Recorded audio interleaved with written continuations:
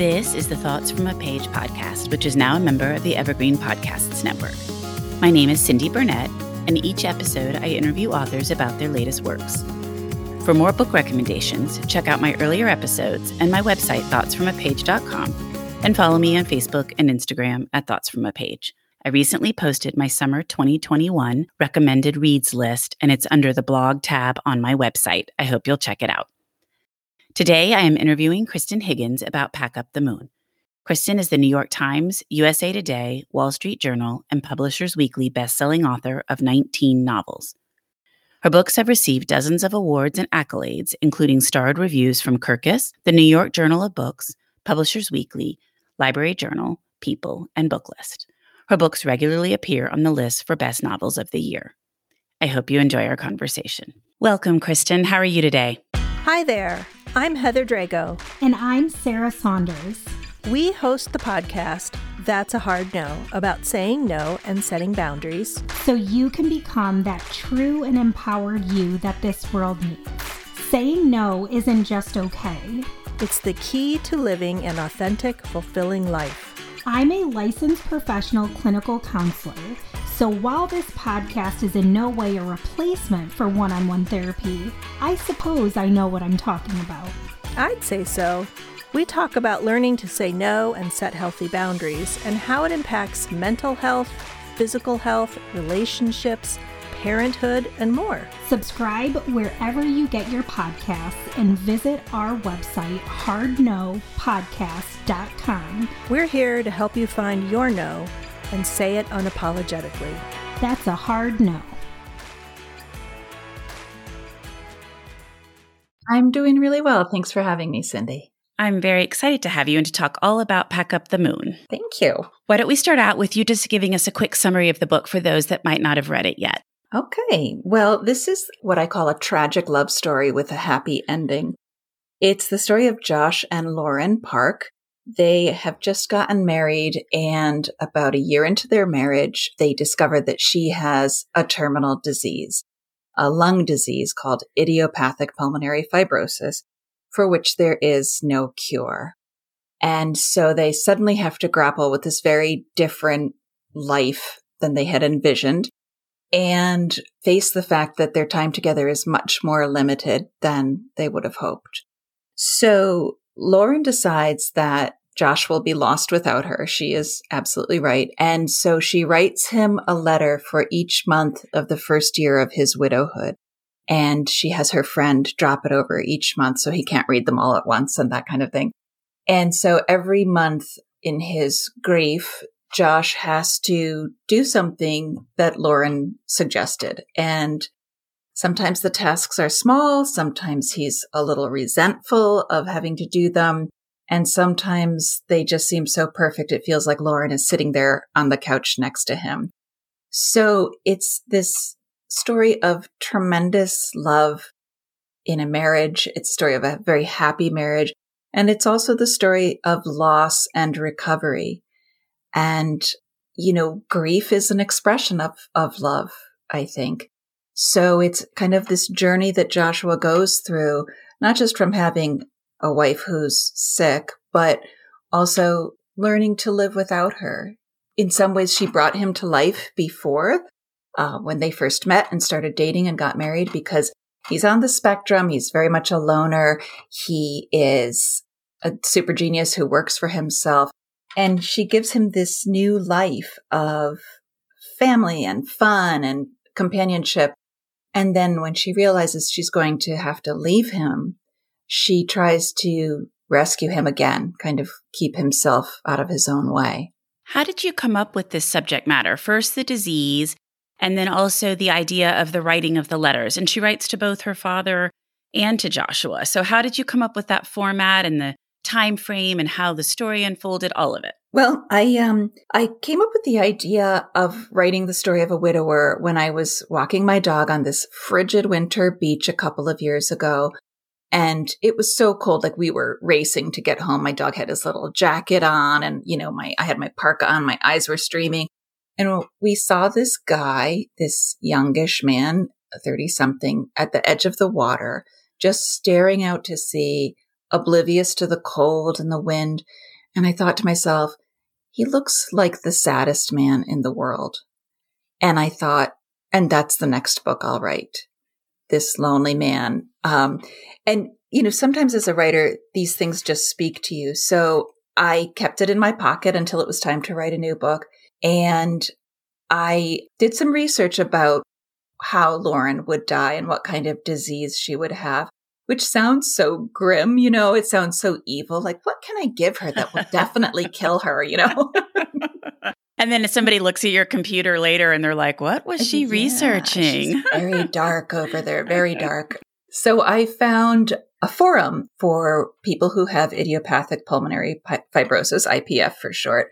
And there was a young woman who wrote for that forum named Charlene Marshall. And I contacted her and I said, I'm writing a book where the character is going to have this, and I want to let you know up front, she dies from it. And Charlene was so excited because she said, you have a platform to talk about this. This is one of those unknown diseases out in the world. And young people do get it. People as young as 20 get it. Charlene was 30 when we started talking, and she's 32 now. And she talked about what it's like to live with a terminal diagnosis and the decisions that you have to make, from the very ordinary decisions of how much can I do today, until I run flat out of energy, to how am I going to spend the rest of my life? I know it's going to be shorter than I had planned. And I know none of us knows how we're going to die, but we with IPF have a pretty good idea. And what are you going to do with the time that you have left? And she was so upbeat and positive without romanticizing her condition. Obviously, she would rather not have it. But I also then, as part of the research, I found this documentary about people who were facing the end of their lives. And every person in it was so positive and so grateful and so sad that they would be leaving their loved ones behind. But just this really intimate portrait of knowing that your time is winding down and making the most of that time. And I just thought it was really beautiful. And I always think about dying. I don't know if I'm abnormal this way, but I think because my father died in a car accident, I have always been aware of how quickly life can change. And my husband is a firefighter, so he's at higher risk than most. And, I'm always thinking about, how will it end? And so in writing this book, it was very cathartic for me. And I think it's very cathartic for a lot of readers to fall in love with these fictional characters and go through their journey and have this, very safe way to cry over maybe things in your own life that are more complicated or losses that you've had. Reading about fictional grief to me is I always feel very cleansed by it, because I've sobbed myself out and wadded up all the tissues. But I also want to say that this book is filled with humor, and it's a very hopeful and life-affirming book, even though Lauren does die. It definitely is a life-affirming book. I agree with that completely. What about the letter writing? Because I love letters. I love when stories are told in letters, either partly in letters like yours or fully in letters. It just always really engages me. How did you decide to use that format? Well, with Lauren writing letters to Joshua, I thought this would not have just come out of the blue for her. She writes to her late father, who, like my own, died suddenly when she was in college. And it's a way for her to feel close to him. She had this wonderful relationship with her dear old dad, and she just wasn't prepared to lose him. And so she writes him letters as a way to almost journal and keep track of herself. And she makes a list of things she wants to accomplish in life. And she tells her dad about this in her letter form. And it's a way for her to be very intimate without having to worry about the person she's talking to. Her dad is already dead. Sometimes you can't tell a living person, I'm so afraid, I'm so scared. And, because they have their own horse in this game in you. You can't tell your mom these things or your sister, but she's really able to be completely herself and honest with her dad. I like that because I think that's exactly right. She doesn't want to burden her mother or her sister or even her husband Joshua, because she knows they're already struggling so much. But it's a good way for her to express her feelings and get some of the upsettedness and just her fear about what's going to happen to her out. Mm-hmm. And also her joy. I guess the promise of this book is in the first opening scene or opening letter to her dad. She says, I know my time is winding down and I know Joshua will be a widower, but this has been the best year of my life. And that's sort of the promise that she gives the readers, that it's not all dark and sad and, wrenching. It is that. I like to give my readers the whole emotional gamut, Spectrum, right? Yes. But also that you can find joy in the worst places. And that, if you have a diagnosis like hers, you do get to make some decisions about how your last years are spent. Did you decide on the format from the very beginning in terms of her stuff going backwards while Joshua's stuff went forwards? Was that something that was intentional from the beginning, or did you work through that as you wrote the book? I decided that early on because I wanted to get her death out of the way, Right. So I just thought it would be too sad to start with her healthy and having met this guy that she kind of knew from college and start falling in love with him leading up to her death. I thought that would have been really depressing. Yeah. And while this book is sad, I don't think it's depressing. It's got this purity to it. And so telling her story backwards was a way for me to tell the reader, like, okay, you know where she is and you know how her life ends. And let's learn about her going backwards, going from the acknowledgement of, I feel like I'm getting ready, and going back to a little bit less close, finding out about her diagnosis, marrying Josh, getting engaged to Josh, and meeting Josh. So her story ends on this beautiful, happy, certain note that she has met the man she will love for the rest of her life. And Joshua's story ends on a very beautiful, hopeful note as well. So I thought that was a gentler way to tell the story, and also a way to really keep things positive and moving in the right direction for both of them. Well, I thought it worked very well, and I will not spoil anything, but I loved the way Joshua's story ended. Thank you. I was hoping it was going to go in that direction. That's all I'll say, because I don't want to spoil it for anyone else. But as things were unfolding, I was like, oh, please have it go this way and not another way. Well, what surprised you the most as you wrote this book? I mean, was there something that happened or something when you were researching or as you were writing that unfolded differently? How about that? I think one of the things that surprised me was getting gritty with the story. At first it was as if Lauren was this angel and she had learned so much about life at the ripe old age of 26 and she was fully formed. But, they're not perfect people, and they do have fights and they irritate each other. And when she finds out about her diagnosis, that's a huge thing to wrap your brain around. And Josh has a really hard time with it. And he gets angry with her for accepting it before he does. And so I think that this reality of their marriage was a surprise. And I think it was very necessary too, because, I've been married a long time and as close to perfection as I think my husband is. There are definitely days when I want to throw a towel at him and, get out of here, right. Leave me alone.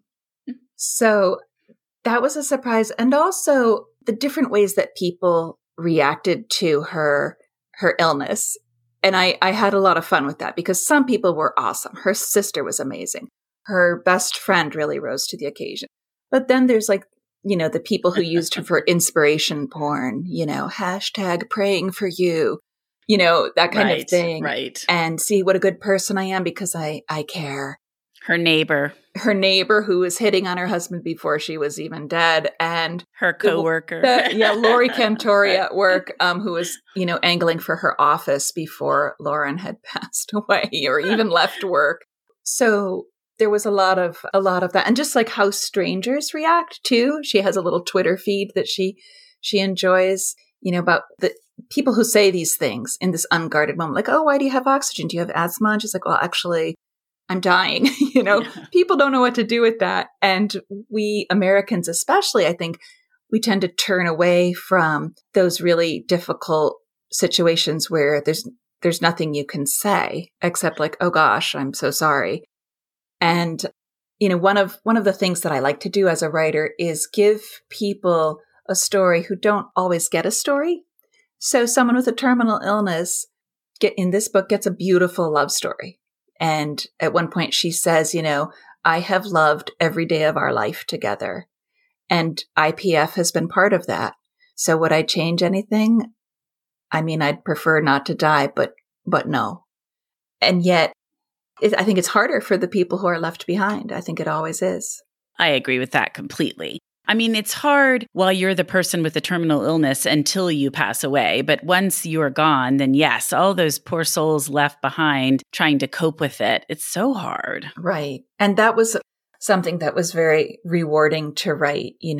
Her sister Jen, who is such a tower of strength for her and really falls apart after she dies. And the friendship that she and Joshua build in their loneliness for her, the way her mom is, to lose a child is the worst thing that could happen to anyone. And so this poor woman has lost her husband suddenly and her daughter slowly. And she wasn't a perfect mother, but she's still a human with a beating heart. And I really love to explore relationships and the difficult parts of them, because as a writer, as you know, we can't just write about people who are great and have no problems.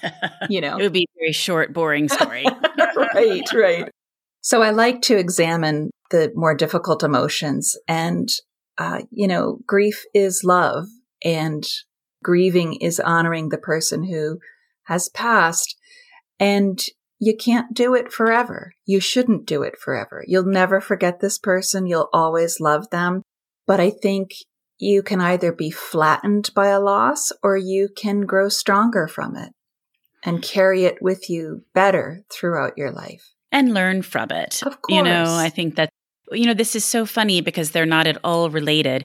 But my husband and I just watched Mayor of Easttown. Have you watched it yet? No, it's on my list for once my book release week is over. Mayor is really struggling with a crippling loss. That's not a spoiler. And she just can't move on from it. And so I was thinking a lot about Lauren's mom, who for a time is struggling. And, just how the grief can overtake somebody and how you have to find some way to move on. But some people just get stuck. They do. And, my own mom struggled so much after my father died. She did not expect this. No one did, but she was 47 years old and a widow, and her children were in college and out of the house. And it took a long time for her to start moving toward the light, as it were, seeing her siblings and friends again and starting to be happy again and allowing herself to be happy. Because I think for a lot of people, you think, I can't be happy. I'm not supposed to laugh or smile because my wife is dead. My husband is dead. My child is dead. The guilt. Right. That idea that continuing to live and having a good time is somehow a betrayal of the love that you had. When in fact, it's the opposite. If you asked anyone on their deathbed, do you want me to be sad and wretched for the rest of my life? They would say, no. How dare you? Right, exactly.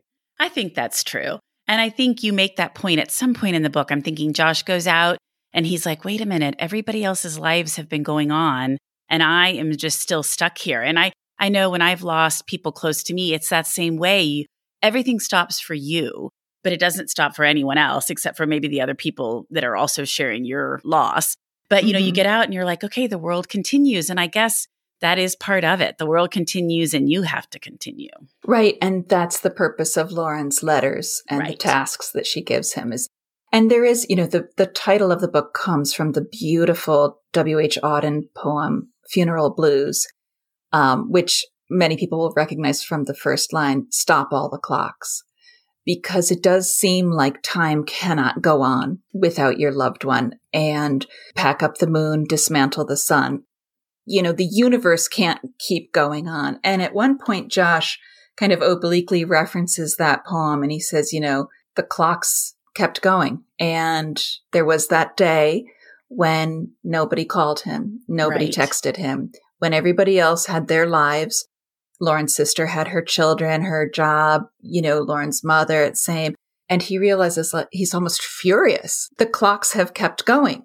And, he wants to tell people, like he goes out with the dog and he wants to grab people and say, your life could end. Your partner's life could end any minute. How stupid you are to be happy. Right. Don't you know? And I think that's a very normal response to that sort of rage. You've lost your person and everyone else is just walking around like life is normal and your world has been destroyed. I think that's exactly right. Well, Kristan, I was so curious as I was reading how you decided to include the medium storyline.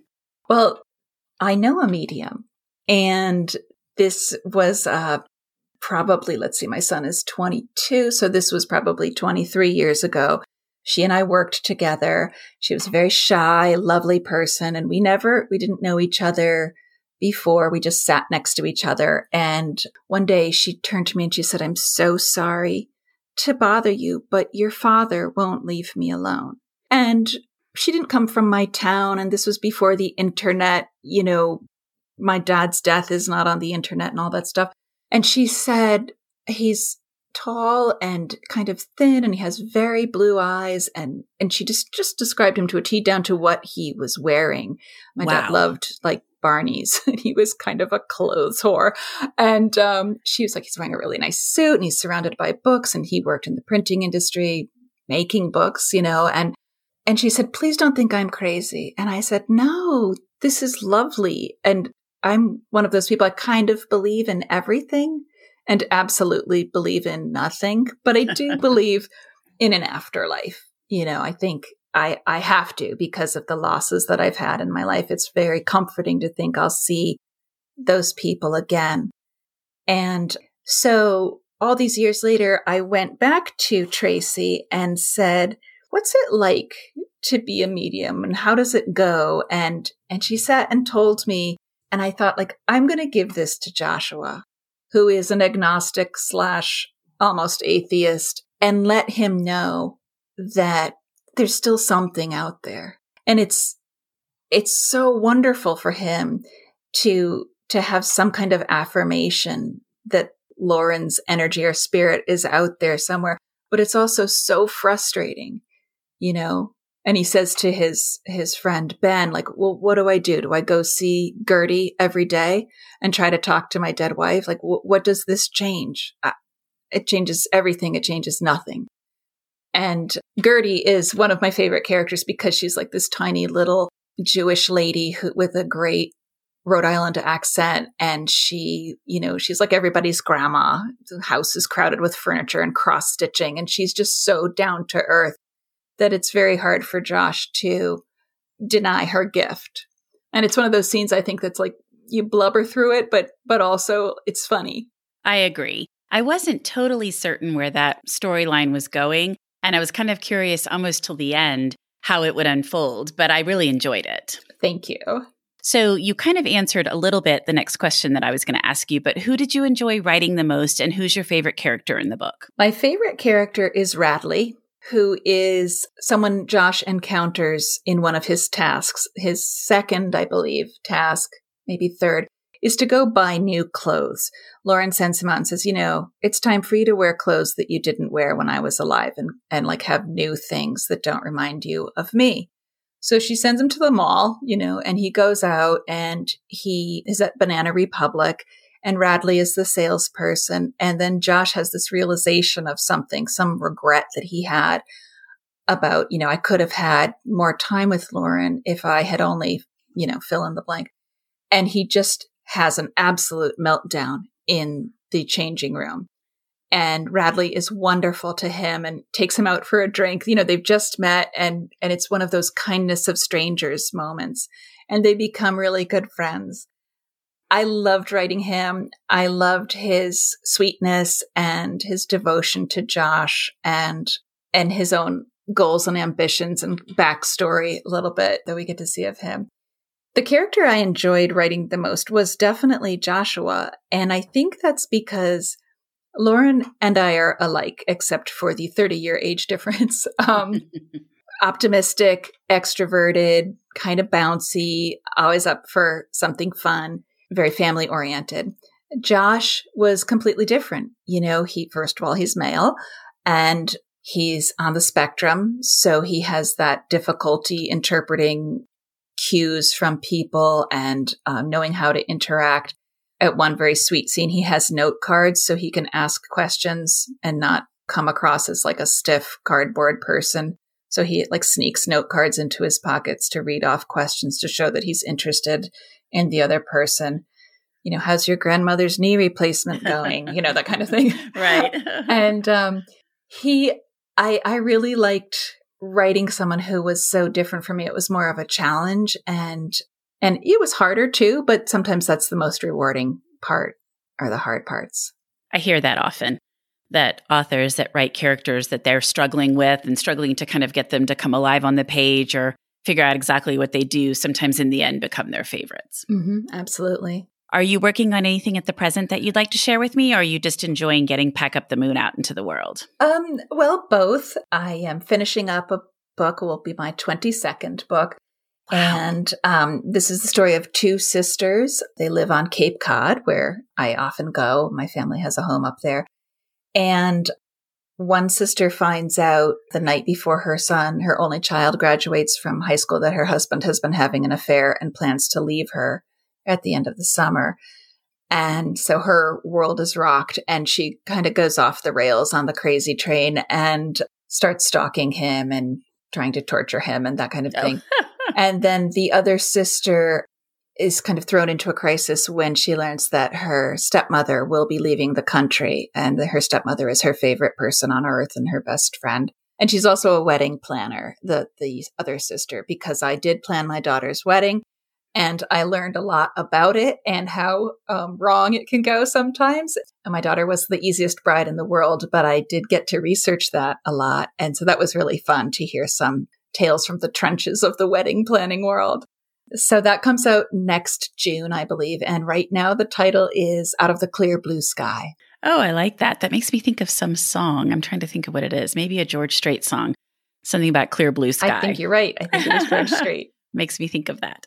Well, that sounds like it will be really good. And that's nice that it's moving along. It's always probably very comforting to know you sort of got the next one in the works and progressing. Absolutely. Yeah. Before we wrap up, will you let me know what you have read recently that you really liked? Yes, I would love to. I've read a lot of books this year, and I've listened to a lot of books as well, driving back and forth from Cape Cod. The first one I have to recommend is The Invisible Husband of Frick Island by Colleen Oakley. And Colleen does this beautiful sort of magical realism, almost, these sort of strange, lovely stories that are almost dreamlike in quality. And this is the story of a young woman whose husband goes missing while he's fishing, and yet everyone on the island where they live talks to him, including her. And I also loved The Girl with Stars in Her Eyes by Zio Axelrod, which was like this sort of girl power, I guess sort of a romance women's fiction about a young woman on the brink of greatness in the music world. And it was just so vividly written. It was really exciting because I don't know anything about the music world. And it was so interesting to kind of get a look into it. And the love story was just beautiful. I read The Midnight Library by Matt Haig, which was it's a story that starts off really sad with this woman deciding she should kill herself. And then she almost does. And she's kind of stuck between worlds.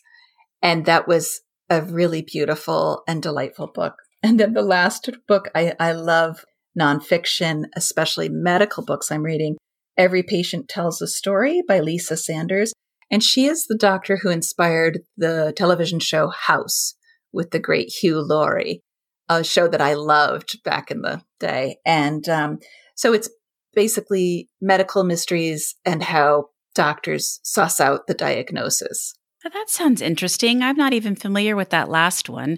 And the one about the music industry sounds really good too. And I loved The Midnight Library. Well, Kristan, thank you so much for joining me on the Thoughts from a Page podcast today. I've really enjoyed speaking with you. Thank you. Same here, Cindy, and thanks for having me. Thank you so much for listening to my podcast. If you like this episode, and I hope you did, please follow me on Instagram at Thoughts from a Page, tell all of your friends about the podcast, and rate it or subscribe to it wherever you listen to your podcasts. I would greatly appreciate it. Kristan's book can be purchased at the Conversations from a Page bookshop storefront, and the link is in my show notes.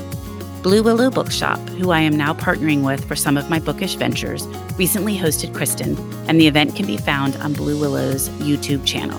Check it out if you want to hear more about Pack Up the Moon. I hope you'll tune in next time.